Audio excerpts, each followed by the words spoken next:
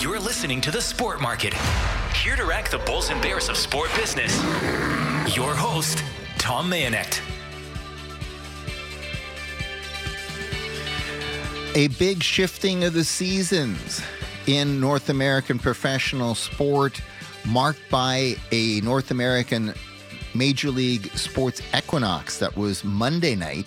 Monday night was only the 30th time in history and only the 9th time in history, only the 30th time for the Big Four. But when you throw in Major League Soccer, the junior at the table so far, but showing great growth, you add MLS, well, Monday night marked the first time that you had the sports equinox with all 5 leagues having games on the same day. NFL Monday Night Football, World Series Baseball, NBA and NHL regular season, and MLS Cup playoffs in Seattle. That all happened on the Sports Equinox Day that was Monday. And this is part of the only 7 to 10 day period each year in which all 5 major North American leagues are operating at the same time, are in play, so to speak. And that, of course, is anchored on the World Series. Now the World Series is over and out. The Texas Rangers are World Series champions, having eliminated the Arizona Diamondbacks in 5 games. They were split coming out of Arlington, coming out of $1.2 billion Globe Life Field. And they wound up sweeping the Diamondbacks at Chase Field in Phoenix, Arizona. 5 games.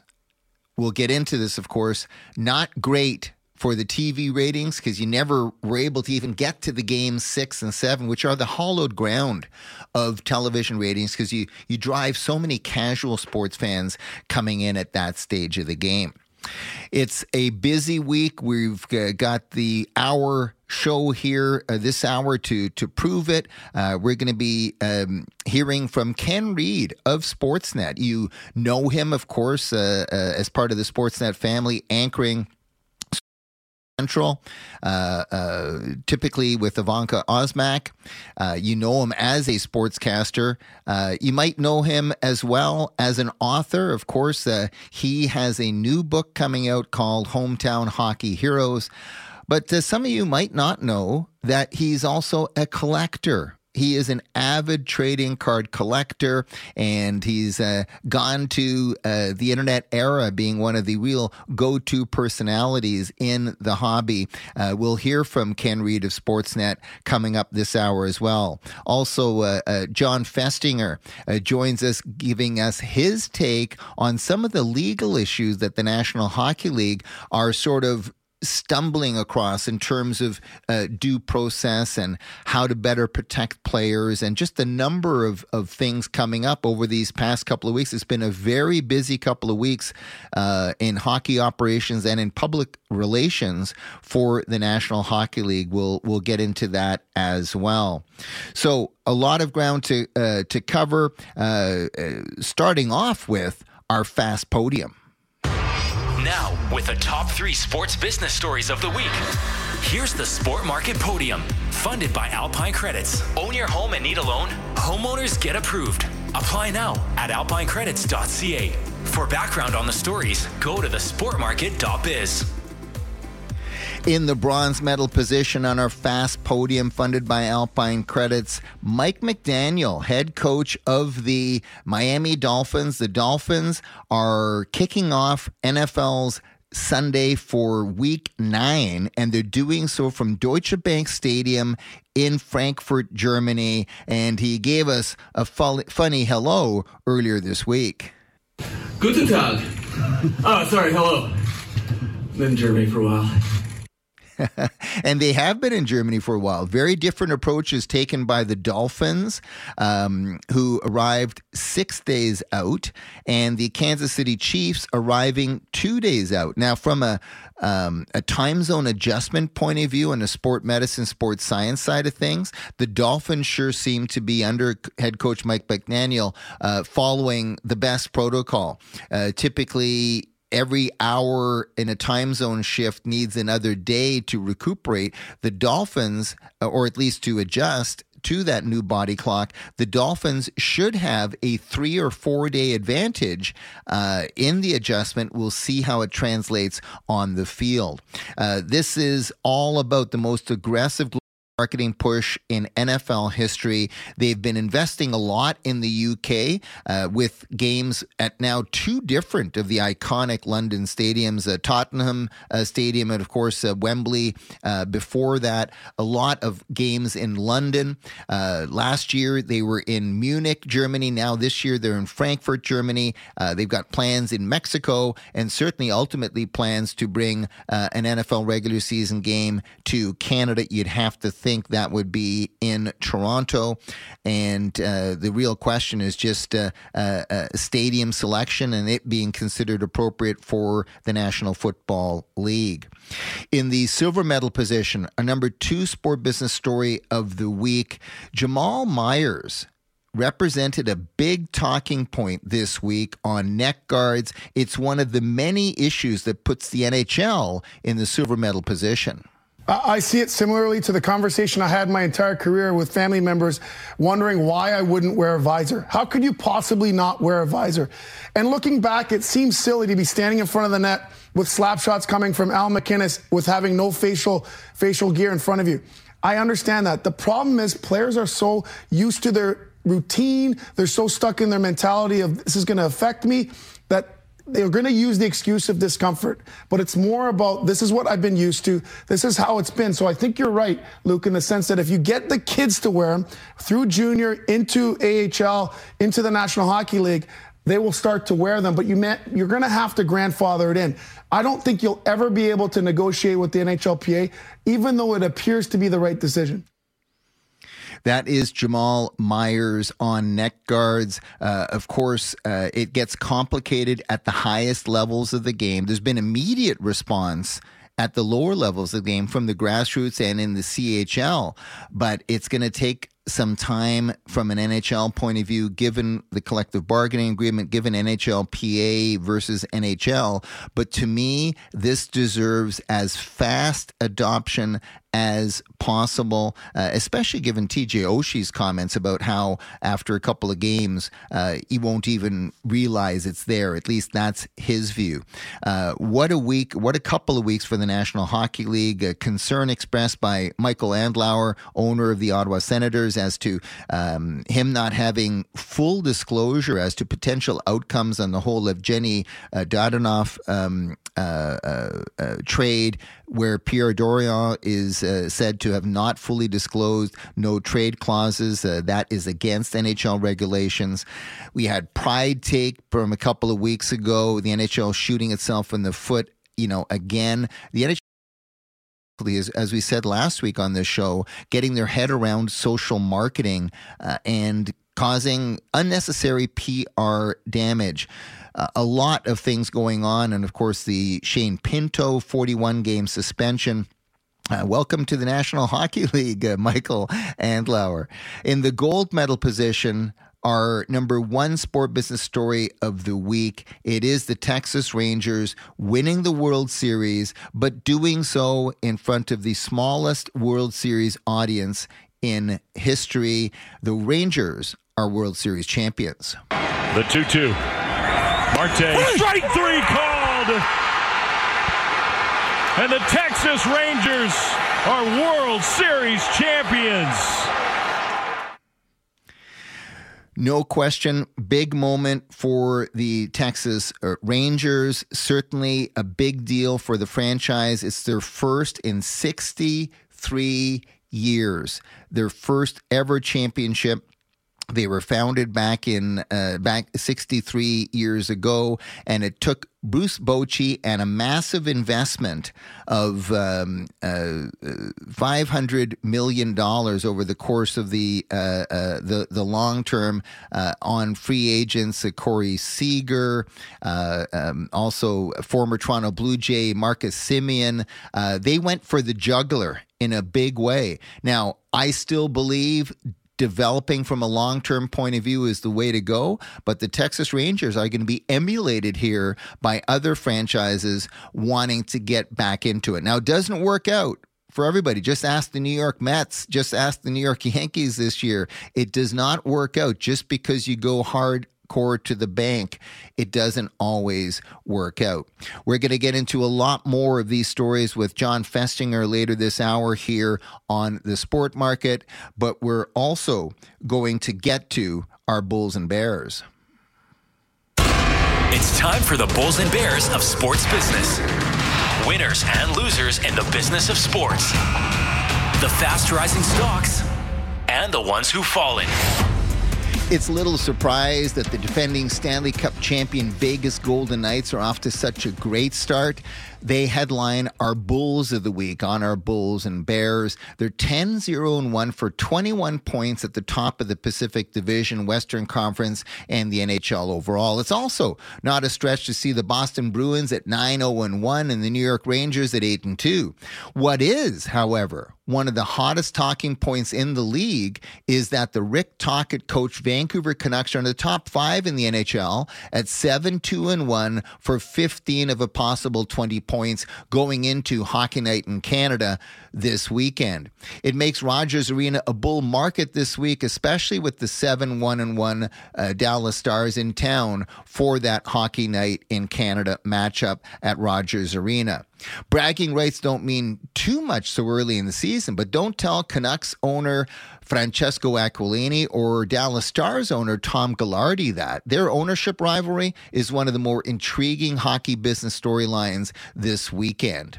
Meanwhile, the 7-1 Philadelphia Eagles continue to be the pace setter in the NFL, just ahead of 5 clubs at 6-2. The surprising Detroit Lions in the NFC, and the Dolphins, the Chiefs, the Ravens, and the Jacksonville Jaguars in the AFC. The featured matchup this weekend, of course, we've been talking about it. It pits the Dolphins against the Chiefs early Sunday at Deutsche Bank Park in Frankfurt, home of the Eintracht Frankfurt franchise in the Bundesliga. It is the was ist los mit den Lederhosen? Anyway, it's the first American football in Frankfurt since NFL Europe shut down in 2007, and it's the first of 2 consecutive games there this month. It's also part of an increasingly aggressive approach to global marketing by the NFL, especially in Germany and the UK. Yet nobody had a better week in the business of sport than Corey Seager and the Texas Rangers, who took out the Diamondbacks in 5 to win their first World Series in that 62 years of franchise history. And of course, in the process, Corey Seager joining the exclusive company of, check this out, Sandy Koufax, Bob Gibson, and Reggie Jackson as the only other players to win 2 World Series. Despite Seager's heroics, though, let's get to our Bears of the Week. World Series TV audiences were at an all-time low, but there was plenty of losing to go around this past week. Sharp logo and jersey kit aside, the San Jose Sharks continued to look embarrassingly bad in the early going of this NHL season. After 10 games, they've lost every time, with only one of those going to overtime. Not only are the Sharks holders of the worst record in the NHL at this point this season, they're also looking like one of the weakest teams in league history. Yet the Ottawa Senators and owner Michael Andlauer have arguably suffered even more pain during the transition from October into November. Ottawa general manager Pierre Dorion was fired this week for his sloppiness on the Evgeny Dadonov trade last year, but the loss of a first-round draft pick for violating disclosure protocols sure seemed out of whack. That's particularly so given that the NHL itself failed to disclose this case and its potential outcome when Andlauer was doing his final due diligence on buying the Sens last spring. That's clearly poor form for the NHL on such an important transaction. It's yet another case where the league's own sloppiness, foot dragging, and lack of transparency are at the root cause of a questionable and badly handled administration of punishment.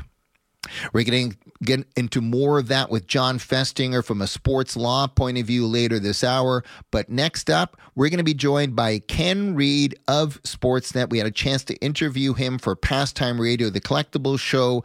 That's next, right here on the Sport Market, where we're rating and debating the Bulls and Bears of sport business on the Sportsnet Radio Network.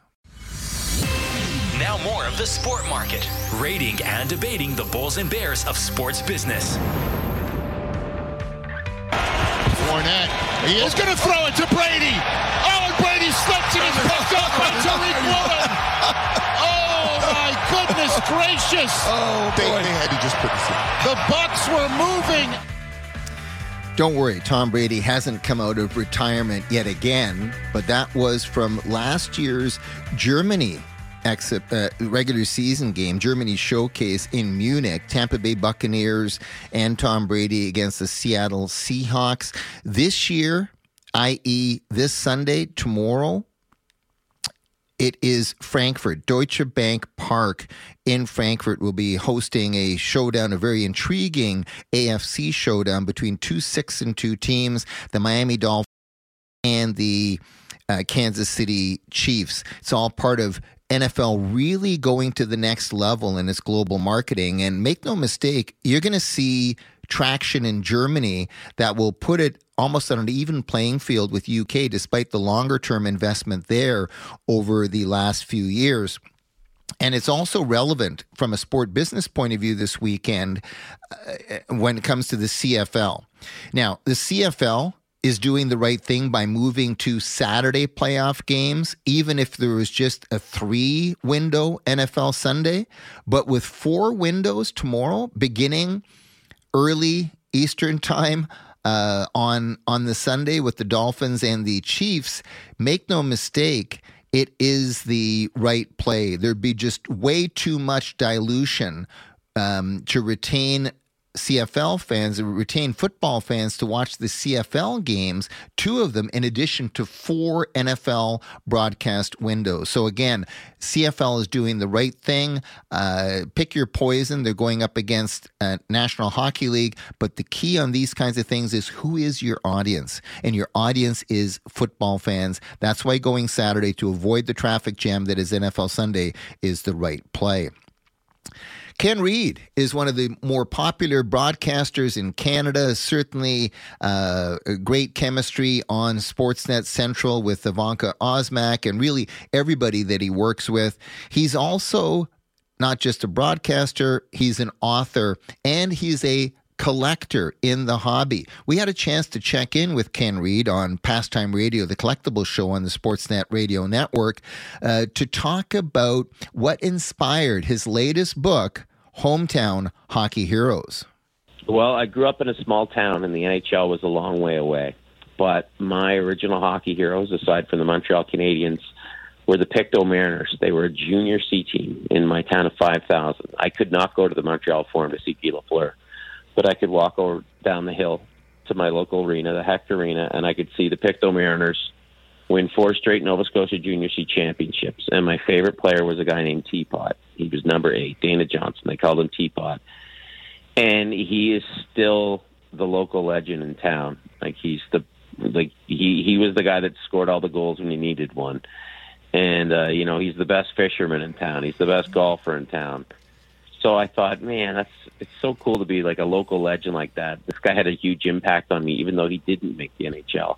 He's kind of the hero of the town. And I thought, there's got to be other guys like him around. Like, I can't be the only guy that just went and watched my local junior team or senior team, and they were my heroes, as opposed to just, looking up to like a Pavel Bure or a Wayne Gretzky. So I threw it out there on Twitter, who's your local legend who never made it to the NHL, but everybody still loves? And all these names came flying at me. And I narrowed it down to about 17, 18 guys. I got a book out of it. We go into every Canadian province. And it was just an absolute blast to find out that there's people in the book who went to lengthy NHL careers who speak about, being inspired by guys who just, played senior hockey in their town or junior hockey in their town. We're talking to Ken Reid for another couple of minutes here on Pastime Radio, the collectible show.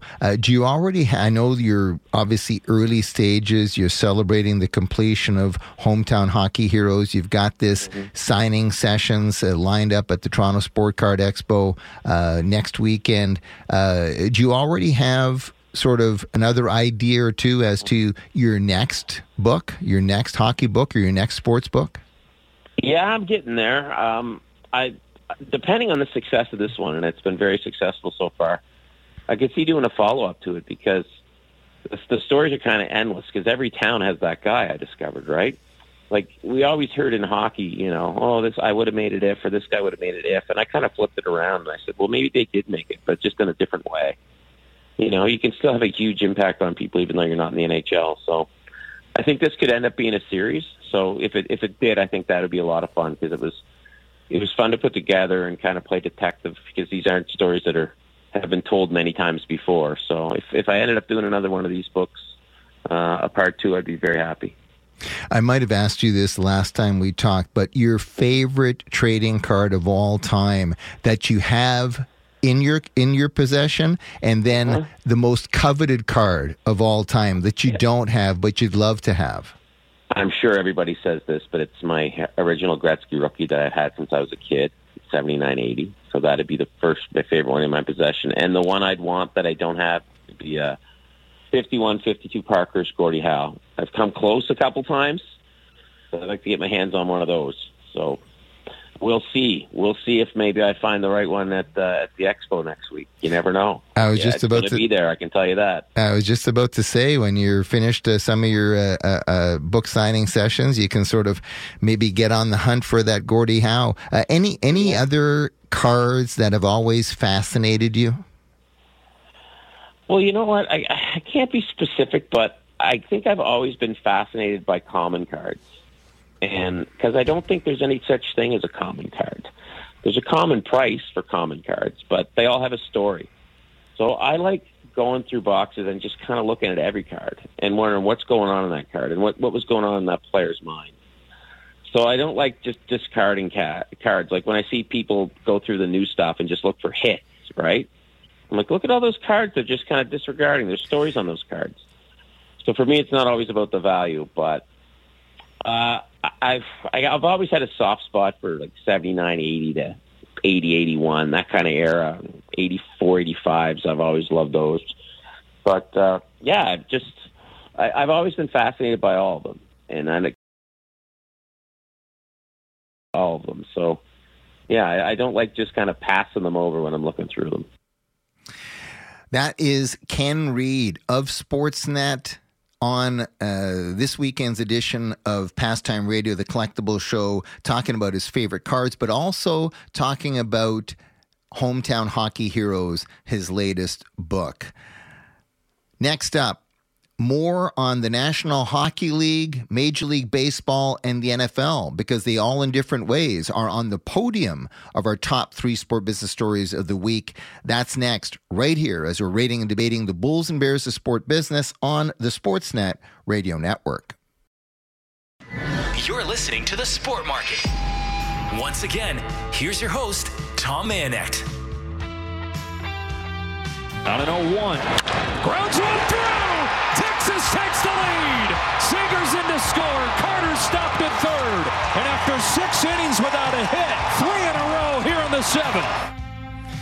You have to feel for the Arizona Diamondbacks because that was a terrific performance by Gallen. They're taking them no hit into the 7th before they not only took a 1-0 lead, but then put an exclamation mark on it, wound up winning 5-0. Texas Rangers winning their first ever World Series championship. Certainly, that's a big story in and of itself, especially given the very clear plan that Ray Davis, the owner of the Texas Rangers, and the Rangers front office had. And that was, they weren't going to build over 6 to 9 years. They weren't even going to do 3 to 5. They wanted to strike faster. And they did so with a remarkable investment in free agents, $560 million doled out to the likes of Corey Seager, the former LA Dodger World Series MVP, now one of only 4 players in history to win 2 World Series MVPs, joining Bob Gibson, Reggie Jackson, and Sandy Koufax, which is quite the rarefied company for Corey Seager to be a part of. Former Toronto Blue Jay Marcus Semien, part of that as well. And that basically was the fast track. And don't underestimate the importance of bringing on board Bruce Bochy as manager. 3 previous World Series championships as manager of the San Francisco Giants. It's not just the players, because remember, 2 years ago, they're just winning. Last year, they're winning 68 games. And that was with Seager and Semien. It also takes chemistry. It takes a manager pressing all the right buttons. And he certainly did that in this postseason. The Rangers were arguably the closest thing to a juggernaut, especially tough to play on the road. They took out the Diamondbacks in 5. Championship. And make no mistake, I mean, I personally still think long-term play and development is the best way to build a winning product. But there's going to be big spending, deep-pocketed owners looking at what the Rangers did here, and they'll be even more predisposed. They'll look to emulate the Texas Rangers. And you know, a lot of fans saying in other markets, look what the Rangers did in basically a 3-year turnaround. And they're World Series champions. Why can't you do the same? Now, it rarely works out the way it has for the Texas Rangers. Just ask the New York Mets. Just ask the New York Yankees this year. Just ask other teams that have got massive payroll. The Chicago Cubs didn't make the playoffs either. And again, give the Rangers credit where credit's due. Nobody can take this World Series away from them.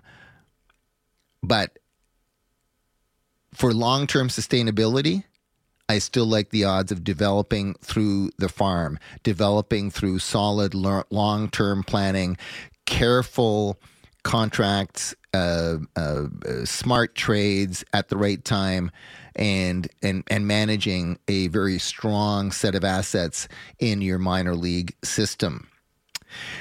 When it comes to the big reason why the World Series is on the podium, of course, it's because it's also the least watched World Series in history, averaging about 9 million Americans.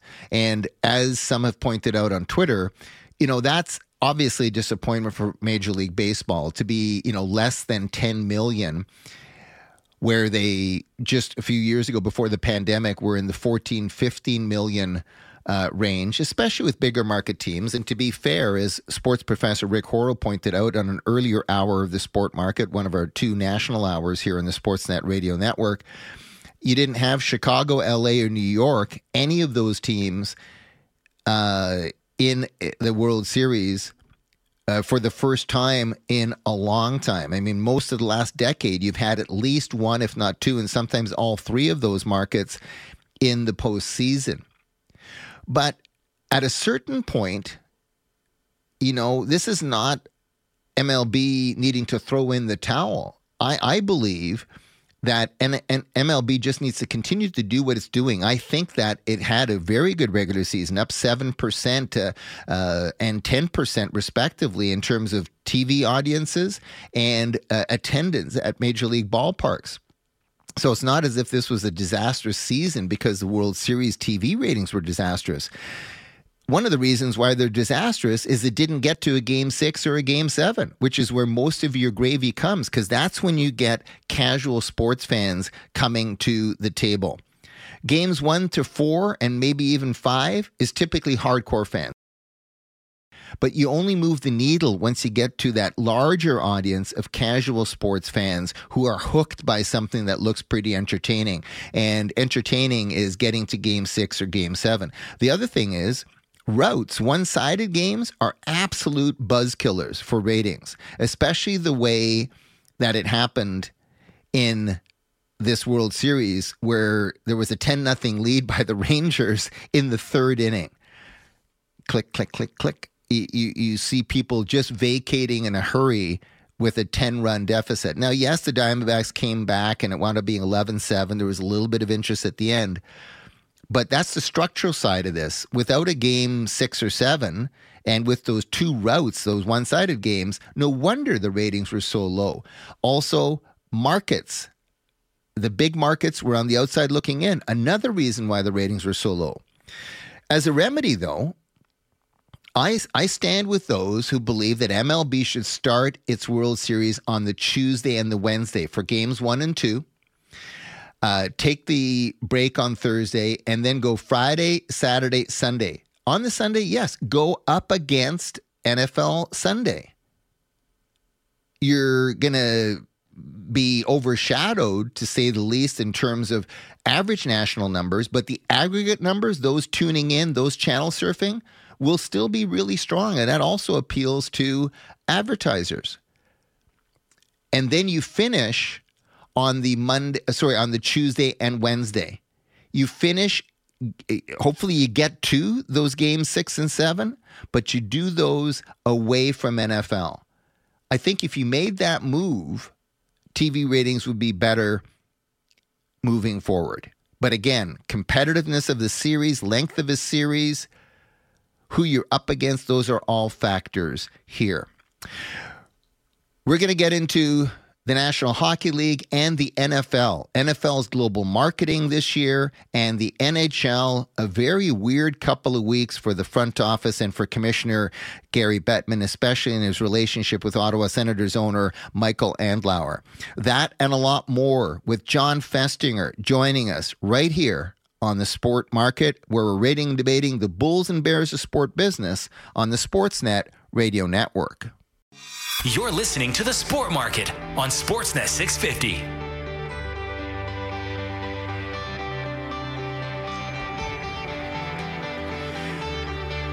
We've got a lot of sport business storylines coming your way this hour on the Sport Market. We're rating and debating the Bulls and Bears of sport business on the Sportsnet Radio Network. Tom Mayanek and Tino Farah in the producer's chair. Happy to have you along for the ride. We are joined in studio by John Festinger of Chandler, Fogden, Lyman to talk about a little bit more in the World Series, but also this week of weirdness in communications between Michael Andlauer, the new owner of the Ottawa Senators, and Commissioner Gary Bettman and the National Hockey League. And John, first of all, just want to speak briefly about the World Series and about NFL being in Frankfurt, Germany tomorrow. But when it comes to Major League Baseball, yes, the TV ratings are historically low. Partly because of the lack of big markets involved in the World Series, partly because of just how hot the NFL is right now on the sport landscape. A lot of things happening in the world as well, which tends to suppress some ratings. But also, you have a short series and 2 of the games are one-sided routes. That's a prescription for low ratings.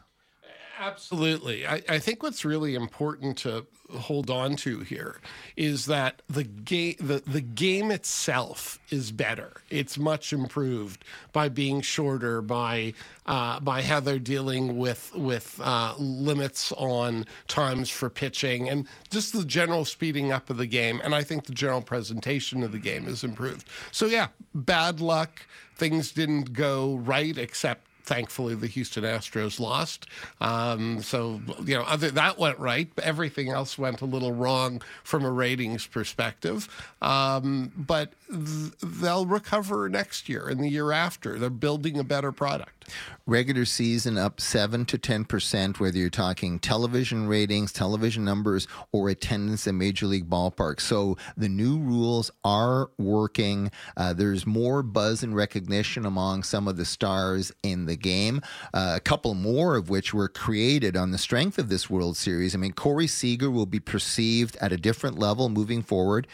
He joins Sandy Koufax, Reggie Jackson, and Bob Gibson as the only players in MLB history to win 2 MVPs. And as I mentioned, I stand with those who think that you could do a lot better by starting the World Series on the Tuesday, Wednesday, taking the Thursday off, going Friday, Saturday, Sunday, taking the Monday off, and then finishing up Tuesday and Wednesday. And of course, if you don't get to game 6 and 7, that's a moot point, but that's the way you maximize audiences.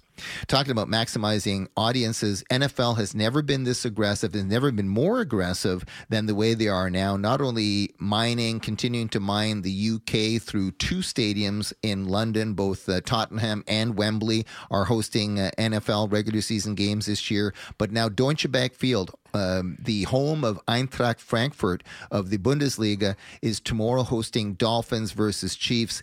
I think there might be even more upside for NFL football in Germany, given the German market and conditions there right now, and also the fact that you've got much more than just London to be able to play out of. Well, entirely possible. The point is that the NFL is carefully rolling out its plan for world domination, and it intergalactic domination. It will eventually succeed. They're going to do it slowly and carefully because they need to. So they're, UK onto the mainland of the EU. And they'll keep expanding, and I don't think they will ever stop. They would like to challenge football, the other football, for world domination, and let's see how the next 50 years unfolds. They're not going to stop at just UK, Germany, Mexico, and Canada. Why not bring in Romulus and Klingon? Bring on those new sites for NFL games. Well, you don't want to play the Klingon team, though. That's a real problem. Probably want to stay away from them. Hey, listen, want to talk about a interesting week in the world of NHL hockey. So many different things have happened over the last couple of weeks. You had the Pride tape fiasco. Don't even know how the NHL would have thought that it would have ended well. It ended exactly the way I thought it would, with the NHL backed into a corner and not wanting to go against common sense and basically public sentiment. The Tim Hortons Heritage Classic in Edmonton at Commonwealth Stadium. A Battle of Alberta, but such a muted Battle of Alberta because of how poorly the Flames and the Oilers have come out of the gates. You've got the betting suspension to Shane Pinto, where there's images on the internet of Pinto, of course, with the Senators' Betway logo on their helmets, which is one of their helmet sponsors. Then you've got Pierre Dorion wearing it in terms of the Evgeny Dadonov trade that was ruled to have violated NHL guidelines. They didn't disclose the no trade clause there. So Michael Andlauer and the new ownership of the Senators get docked a first-round pick. To me, Andlauer was refreshingly open, saying, hey, listen, I was aware of the situation, but not of the potential outcome. And to me, if you're a real estate agent and you're not disclosing something that comes up in inspection or whatever, you're going to lose your license. The NHL doesn't look very good in this particular case because it appears they didn't do full disclosure on some impediments that could affect the value of the Ottawa Senators when Michael Andlauer was doing his due diligence. Well, there's a number of issues, but I think the backdrop that you painted of the NHL shooting itself in the foot numerous times, and this being a continuation of that, just one more example, is what's really troubling. The NHL has gotten really sloppy. The problem here is this is what you're alluding to is a potential legal issue. There is a duty to negotiate a contract in good faith. So there's and that's in Canada. So there's arguably, by a Supreme Court of Canada case called Bazin and Renew, an obligation on the NHL's part to have disclosed that there was a penalty or there was a penalty coming, and Andlauer didn't have the information. It starts getting bogged down in some interesting questions of jurisdiction. Where's the lawsuit? What law applies under the NHL bylaws, and a whole bunch of things. Even if there isn't a legal case, there's an ethical case against the NHL, and that should be very, very troubling to them. I can't recall two tougher punishments that one franchise has endured in a 10-day period than a 41-game suspension. Admittedly, we're not talking about, a star player or anything like that, but we're still talking about a player. And then, of course, the loss of a first-round pick, which is gold in this.